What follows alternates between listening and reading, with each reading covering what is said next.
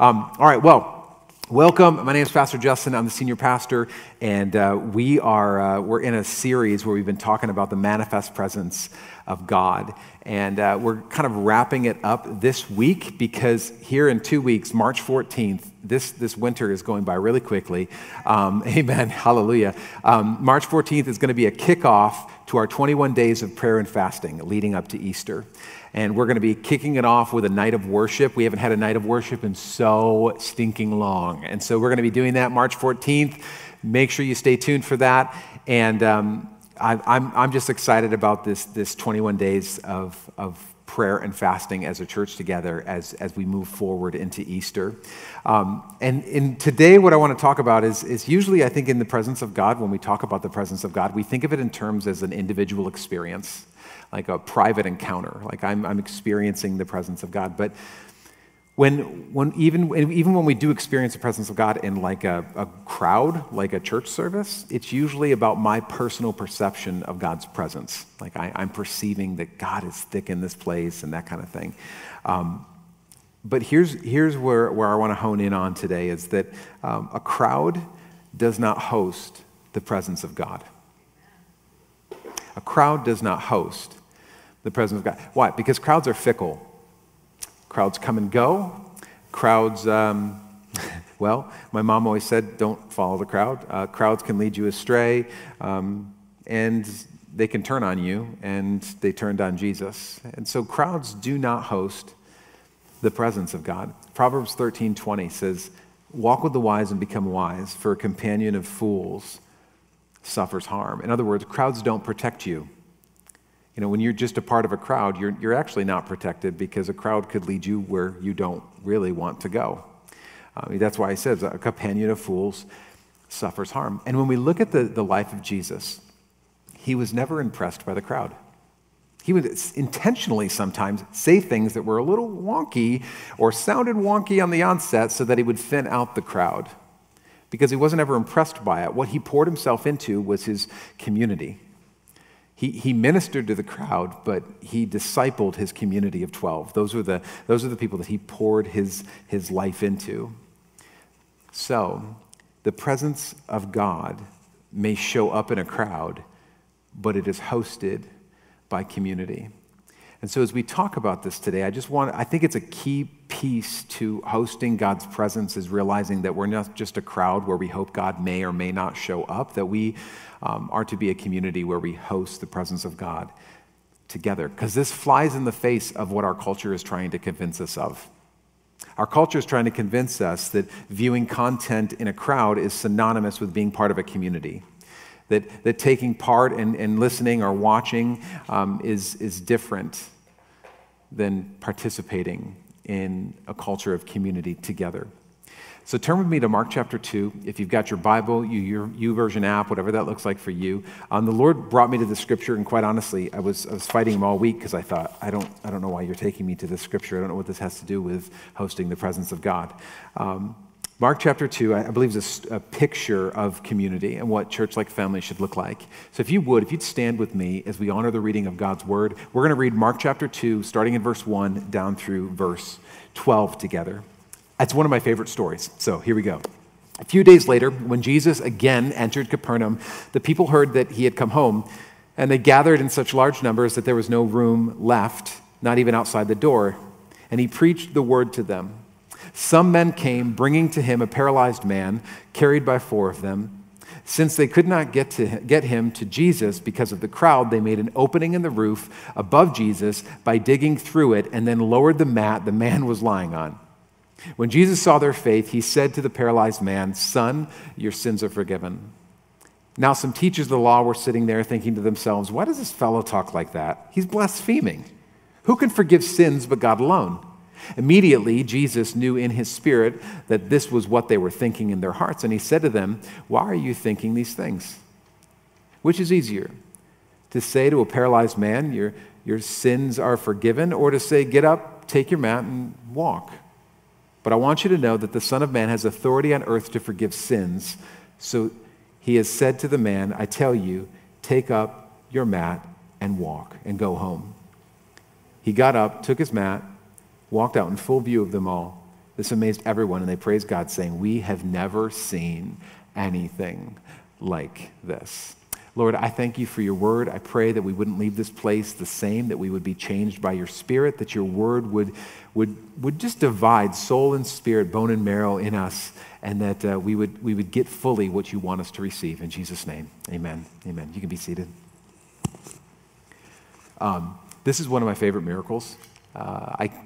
Because it's just these crazy guys. I mean, they just do something that maybe you did in high school or in college. They just ask for nothing. They just do it because it seemed like the right thing to do at the time. So let me just kind of lay out this story. Verse 1 indicates that there's like a buzz about Jesus in the countryside of Capernaum. Word has spread that Jesus is a great teacher and that he is a miracle worker. And so Jesus is invited into someone's home. We don't know necessarily whose home it is. Some people think it's Peter's home, but there's nothing that says that here. And he begins preaching God's word. And it's interesting. It starts getting crazy because uninvited people start inviting themselves to the party. I don't know if you've ever had a party like that where you're like, who are you? Right? You're in my home now. Okay, this is fine, right? And so a crowd forms, and word begins to spread faster because of our FOMO, our fear of missing out, and so people start quickly filling up this place. And the crowd was simply not practicing social distancing protocol. And now it's gotten to the point where the people are not only inside this home, they're overflowing to the outside of the building where they're just pressing in, looking, hoping, climbing over people to get a glimpse or to hear what it is that Jesus is saying. They all want to be in the presence of Jesus. And now we segue into these 5 friends in this scripture. Word finally reaches them. We don't know where they were, where they're at when they finally hear about Jesus is in town. Why do I call them friends? Because no one does what they just did outside of some crazy love. No one does this. It's preposterous what they do. Nobody does that unless you're doing that for a friend. Because one of these friends is paralyzed, the Bible says. One of these friends is different. He lives his life on a mat. He probably doesn't have a job apart from begging for food or for money. He's probably considered an outcast and dependent on his friends for much of his needs in his life. And my best guess, and I'm just reading into the story, so it doesn't say this, but my best guess is that at least one of these friends has already seen Jesus before. I think he's probably already been around Jesus, heard Jesus teaching, seen Jesus' miracles, because Jesus had just previously visited Capernaum, this town. We see that in Mark chapter 1. Jesus was in Capernaum, and he was crazy busy. He did things like he drove out an evil spirit. You can read that in Mark chapter 1. He healed Simon's mother-in-law, which when you fix somebody's mother-in-law, word spreads, okay?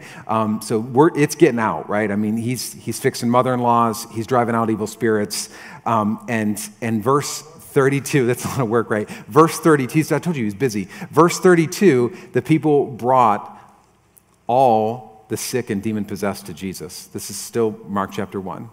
And it says that Jesus healed many of the people from diseases and drove out many demons. So this was his first visit. He goes away, and in Mark chapter 2, it actually begins by saying that he came back, that he was making a comeback, he returned. So he has a known track record in this city, in this town, and what happens is that faith begets faith. What I mean by that is when you hear testimonies of what God has done, it births faith in you to believe that he'll do it again. Right? So these people come expectantly. I just want you to understand that. Like when I go to pray for people, like I'll get a phone call, like, hey, Pastor, could you come and pray with me? Honestly, what I'll do, and Pastor Tom and I have done this before, we'll literally recount, okay, we're going to pray for somebody with cancer. And I'll literally recount the times where I've watched God heal cancer.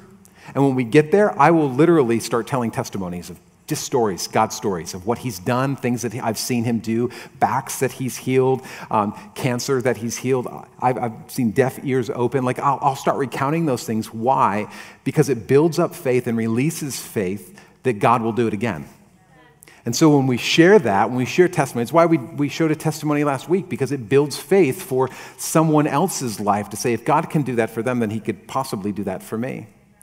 And so these five friends, that's why I think that one of them was there. Maybe they were in Capernaum when Jesus was there before, and they're just like, man, you don't understand the stuff that he fixed my mother-in-law. Like, you have no idea. And so these five friends, they hear that Jesus is back in town. They look at their paralyzed friend, and they're like, we're not going to miss another opportunity. Because last time we didn't. We were busy, and we had work, and I was doing overtime, and we never did this. And so what do? They pick up a corner of the mat, and they just start running. They just start running to where Jesus is, or where they heard he was last. I'm sure the guy's like, where are we going? They're like, we're taking you to Jesus. Well, who's Jesus? Who's Jesus? Well, don't worry about it. He's going to fix you. When was the last time that you just dropped everything to chase after the presence of God? When was the last time? I know you've got a lot of things going on in your life and responsibilities and roles, but when was the last time you just said, you know what, I can't help myself but to drop the things that are in front of me because I have to chase after the presence of Jesus? And what I love about these guys is that for me, many times it's personal and private, but they're not going to a conference to get blessed. They're not going to a revival service to get a touch. They're not going to a camp meeting for themselves. They are going and running and bringing their friend to the only one who can heal him. It's not for them. It's for him. I think many times and this is where I'm trying to break us away from what we're talking about, hosting the presence of God. We think of it so individualistic, especially in our society today. It's all about my personal encounter with Jesus, my private time with him. But I love this story because sometimes you need community to carry you where you need to go.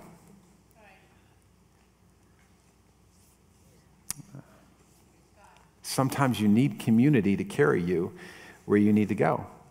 We need people in our lives that will sharpen us, that will encourage us, and sometimes drag our sorry behind to the presence of Jesus. Sometimes you need someone to literally pick you up, kick you, prod you, poke you, pull you, drag you, willingly or unwillingly, to the presence of Jesus. We need people in our lives that will do that for us, that love us enough to do that, and we need to be cultivating that on the inside of us, that we would love somebody enough to do that for them. Because we were never meant to follow Jesus alone. And if somebody tries to convince you otherwise, it's not the gospel. You need friends like these, and you need to be a friend like these guys. Amen? And the more we grow in God, the more we realize that the presence of God is not just about me and Jesus, Jesus and me, but that we have a role and a responsibility to be a mat carrier for other people, to carry other people closer to the presence of Jesus. What does that mean? It means that sometimes, like, you've got a friend that is stuck and paralyzed on a mat, that you gather other godly friends to pick them up and to carry them to Jesus. Where are we going? We're going to meet with Jesus. But I don't want to. I didn't ask. You need him. You need him. And I'm carrying you there because I know you can't make it on your own. And let me just tell you, it is incredibly inconvenient because you cannot carry someone where you're not willing to go yourself, which means you have to go along with them. It's incredibly inconvenient. And we all need mat carriers to carry us closer to the presence of God in our life. The problem is what we find in life these days is that you can find a lot of mat makers, but not a lot of mat carriers. There's a lot of mat carriers or mat makers, but very few mat carriers. What's a mat maker? A mat maker is maybe a relationship that puts you down or keeps you down. In fact, mat makers don't like it when you get up off of the mat that they made for you. And they may not be the source of pain or problems or offense or wound, but they let you lie on it and really don't want you to get up because your freedom offends them and takes away excuses for them. But a mat carrier is different. A mat carrier is somebody that picks you up willingly or unwillingly and carries you to Jesus, even if you're like, man, I don't know if I'm ready, or I don't know if I want to, because knows that the only thing that will actually heal you will be God. And can I just encourage you to cultivate mat carriers in your life? So that when you get knocked down, and you will, and you cannot stand on your own, you have someone there to pick you up and drag your sorry butt back to Jesus. You're like, I don't know if I need that. Oh, you will. You may not need it now, but you will need it. And some of you are like, I could really use someone like that right now. Because when I read this story, I don't know about you, but like I look at these 4 friends, and I'm like, man, I don't know if you're like, I want friends like these. These guys that are they just don't take no for an answer. And I was asking the Lord, like, what is it about them that you want me to see?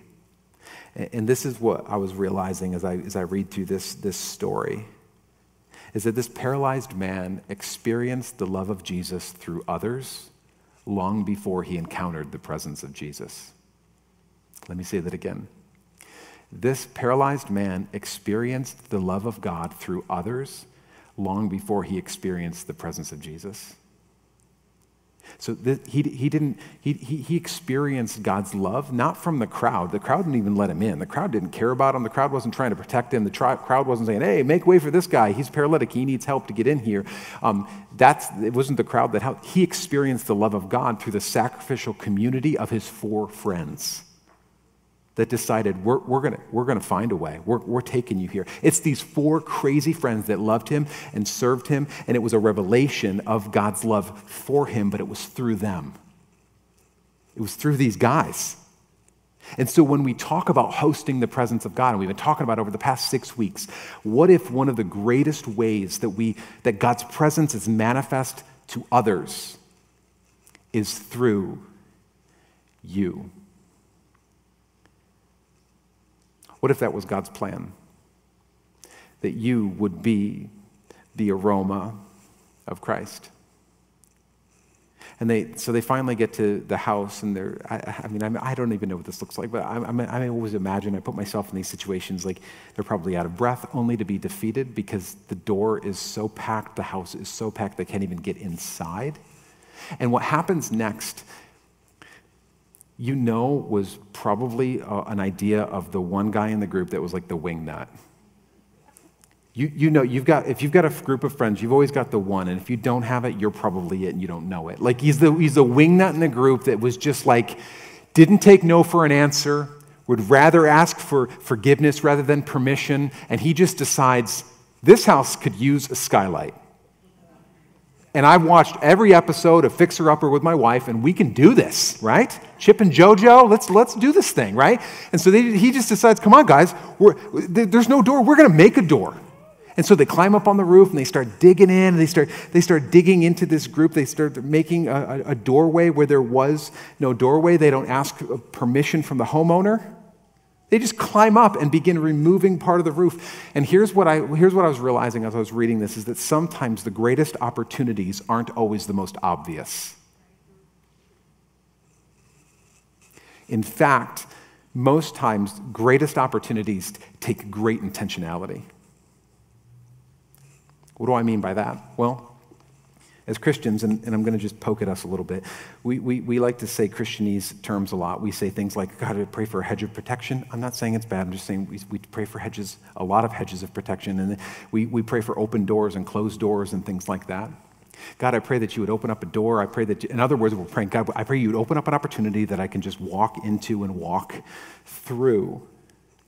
But what we see here is that sometimes opportunity looks a whole lot like work. God, I was just praying for they could have sat there for an hour. I just pray for an open door. Just pray for an open door. Lord Jesus, I pray for a hedge of protection and open doors. I pray for I just want you to see here that sometimes the greatest opportunity that is in front of you looks a whole lot like work. In Psalm 27, verse 14, it says this: wait on the Lord.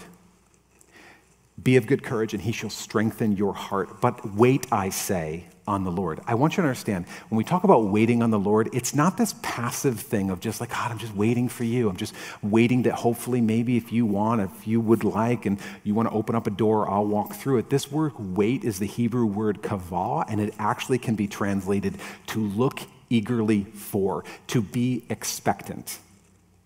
So when it says, wait on the Lord, wait, he actually says it you can see it right there. He's got like a exclamation point, like he's yelling at you. Wait, I say, on the Lord. It's not saying wait passively, don't do anything, just sit back and hope that maybe he'll do something. It actually is not a passive thing, it's a pursuit. He's saying, be expectant.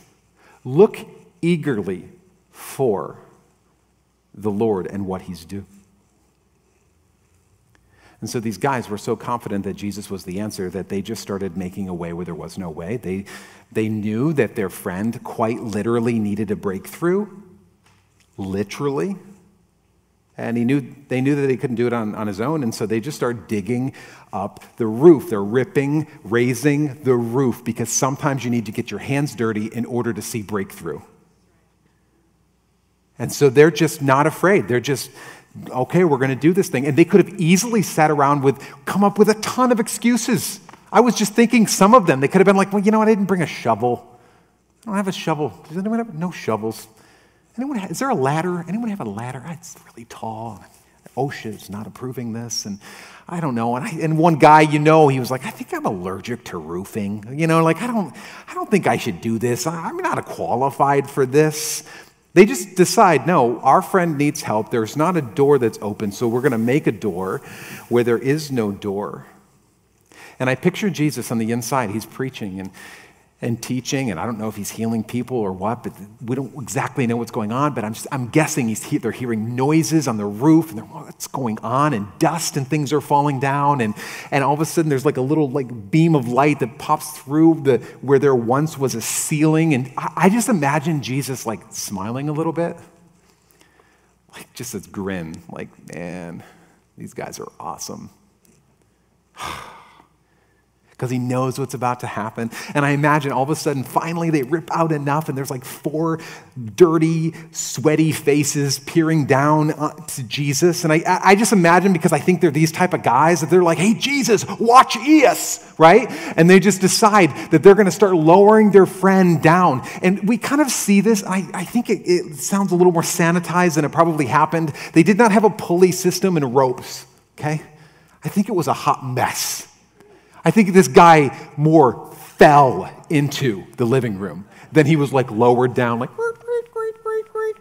That is not how, that's not how any of this looks like. I think they're just oh, he won't feel it. You know what I mean? They're just just drop the dude down in the middle of Jesus. And this is how I imagine this thing. And what I love about this is what happens. Verse 5, when Jesus saw their faith. The question that I'm wondering is, what did he see?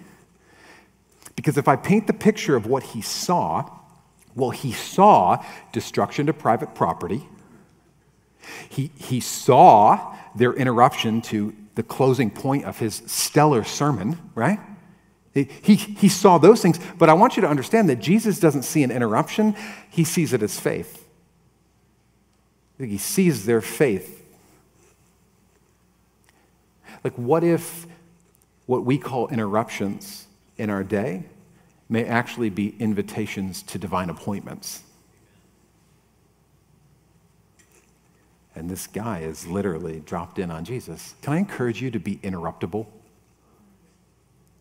I know you're busy and you've got a lot of things going on, but I wonder how many times we're so busy doing things that we miss the people that God drops right in front of us in our days. Be interruptible. Because what we would see as an interruption, he sees as a divine appointment that he's excited about. And I wonder how many times I'm late or I completely miss divine appointments in my day because I'm busy doing things. And he says to the guy in verse 5, Jesus looks at him and he says this weird statement, "Son, your sins are forgiven." To which I'm like, if I was this guy, I would be like, thanks? Kind of not why I dropped in on you, right? But that helps. Appreciate that, right? But I was kind of hoping maybe you'd help me in the whole paralysis department, right? That would be a great thing if you could maybe help me in the thing that is pretty apparent that I came here for. But sometimes God will bypass what we want in order to give us what we need. Because I was hoping maybe he would change this and do the thing that I'm pretty apparent, I think, that I'm asking him for. And God's like, I want to do that, but before I get to that, I actually want to do something different in you that is even better. He gives us what we want, what we need, rather than what we want, because he's always in the business of changing us from the inside out. And I want God to change me from the outside in. I want him to change my circumstances. I want him to change other people. But many times God's like, I actually need to do a work in you before I can do a work for you. Which sounds really great. Unless you're the paralyzed dude sitting on the mat, on the ground, with his sins forgiven. Oh, okay. Thanks, I guess. Psalm 16, verse 11, gives us a vision of what it is that God wants to do. He says, you show me the path of life in your presence. In your presence, catch this, if you can wrap your head around it, in your presence is fullness of joy. At your right hand are pleasures forevermore. I think many times we're asking God for a specific thing. Maybe you're asking God for a healing. But God is always and has always been in the fullness business. Right? When we say like God has saved us, it's this word sozo, which means saved, healed, delivered, forgiven, restored, made whole. In other words, he wants to do all that. And we're like, I've just wondered, maybe I have this bum knee. If you could fix that. And he's like, I'd love to fix that. But before we do that, I'd like to forgive your sins. Before we do that, I'd like to restore something in you that is broken. And he wants to do all of that. And so, for another sermon and another day, there's a little spat with the Pharisees, and they're all questioning Jesus. And then Jesus finally says to the man the words that he's been waiting to hear in verse 11. He looks to the guy and he says, I tell you, get up, take your mat, and go home. He literally speaks this man's miracle into existence with a word. And I've always wondered what it must have been like for people that are dramatically healed in such a way where they all of a sudden they feel tingling and have feeling where there once was numbness, where there's movement where there once was deadness, where there's walking and an ability where there only was just laying down, unable to move. And I think what Jesus is trying to help us to understand and help the Pharisees understand and even help this paralytic understand is this. When I heal you, you can do things that you couldn't do before. But in the same way, when I forgive your sins, you can do things that you couldn't do before. Both of them are freedom. When I heal you and I say, okay, get up and take your mat, you're going to have feeling where you had numbness. You're going to be able to walk where you only knew how to lay down and do nothing. You're going to be able to move where you were dead. And in the same way, when I say that your sins are forgiven, you're going to have feeling where there once was death. You're going to have love where there once was hate. You're going to have forgiveness where there once was hurt. And you can do things that you never could do before. And in both of these moments, whether he's saying, son, your sins are forgiven, or get up, take up your mat and walk, we have this decision to make, which is, I have to choose to walk it out. Whether I'm laying down on the ground, just completely paralyzed, and God speaks the words, get up, take your mat, and walk, at that moment, he has to make a decision. Am I going to try to move things that I don't even know how to move? And I think in the same way, when he says, son, your sins are forgiven, we have this decision to make. Am I going to try to exercise what I don't even know how to do? I don't know how to walk in this freedom. And every single one of us, when God works in us, we have a decision to come alongside and to walk it out. In verse 12, he says, he got up and he took his mat and he walked it out in full view of them. He walked it out. And my question is this, what is God calling you to walk it out? What truth or promise or vision is God telling you to begin walking out? And you're like, I know what he's calling me to do, I just don't think I can do it. To which Jesus would say, I know, that's why you need me. I know you can't do it. I didn't actually ask you to do it without me. Because I think we all, in so many ways, have mats that we could lie down on. Mats of brokenness.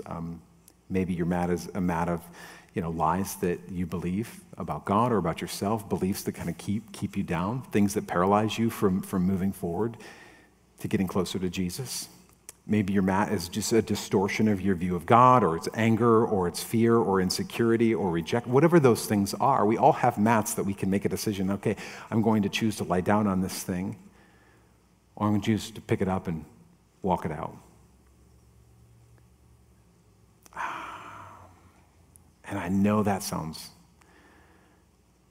harsh, which is why you need friends. To be able to help pick you up and walk it out, and maybe even drag you when you can't do it on your own. To encourage you, to sharpen you, and to make you a better follower of Jesus through the community of loving friends that help you walk it out and say, I'm going to help carry you, but I'm not going to take you to a place where I'm not willing to go to, and I'm going to walk it out with you. Amen? Why don't you stand with me?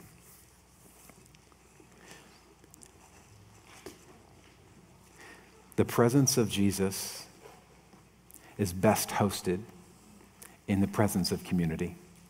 A crowd does not host God's presence. It's a community that does, that hosts it best.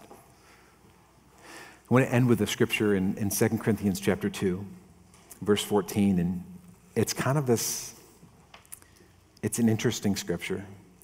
The Apostle Paul writes this, verse 14, but thanks be to God who always leads us as captives in Christ's triumphal procession. And catch this word play. And uses us to spread the aroma of the knowledge of him everywhere. This spread the aroma. Then he says in verse 15, for we, you and I, are to God the pleasing aroma of Christ among those who are being saved and those who are perishing. Paul is saying, you are the aroma of Christ. Isn't that kind of crazy? Look to your neighbor and say, is that Jesus? Look back at him and say, don't you blame that on Jesus. You are the pleasing aroma of Christ. Have you ever had somebody that, wears a lot of perfume and will walk through a room and in 20 minutes later, you know that they were there? Because you almost kind of be accosted by it, right? They walk through a room and 20 minutes later, you're walking through the room and you look around because you're sure they've got to be in the vicinity because it smells like them. And if somebody, you just know their signature scent, like you know them. You know that they've been there because their scent, their aroma lingers long after they've left, right? And I think what Jesus is saying, what Paul's trying to have us to understand is that you are the pleasing aroma of Christ to people who need to get closer to Christ. Which means that the presence of Jesus should linger long after you leave. Which means that when let's say, I know you're busy and you've got work and you've got things going on and you've got people that you work with or work for, or you've got employees that you manage. What if the conversation after you leave a room, it went like this? Man, I just feel better when I'm around that person. I don't know what is going on, but man, I know they're a Christian and I don't know God, but they make me want to know him. There's something different. It's just like this pleasing aroma of Christ that God has revealed to those around us through you as the aroma of Christ. So my question for you today is, what is the Holy Spirit speaking to you about?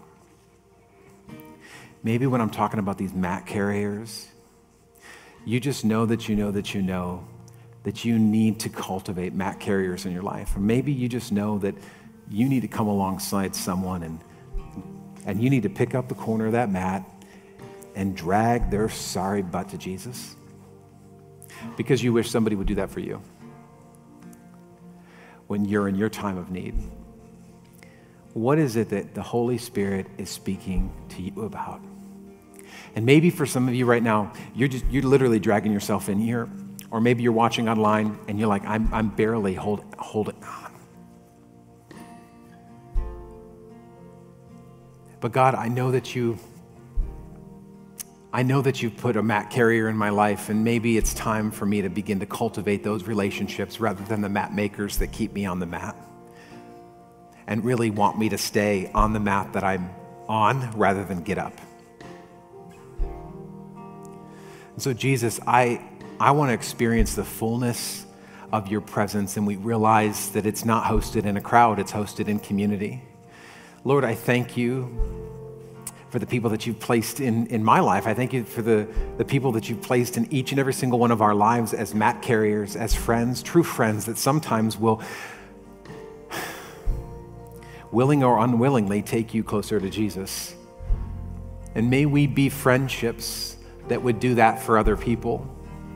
May we be mat carriers in other people's lives, because that's what you've called us to. You've actually given us a role and a responsibility to be the sweet and pleasing aroma of Jesus to those that are perishing and those that are coming to know Jesus. I pray that it is our presence in the midst of people that would draw them to the knowledge of Jesus Christ. Lord, I thank you that you've placed each and every single one of us into the place where we are, into the family that we're in, into the jobs that we're placed in, to be the pleasing aroma of Jesus. Everywhere we step, everywhere we go. And I pray that it would linger as we leave. Lord, we thank you that you are more than enough. And Lord, as we talk about your word of presence this year, I pray that we would host you well. Not just for us, for me and Jesus, and you and Jesus, but for the community of your presence. Help us to understand that and to learn that and to cultivate that and to love it. To do things that are a bit crazy because we care so much. We ask you, in Jesus' name we pray. Amen, amen, amen. God bless you. Go carry someone's mat. Have a great week.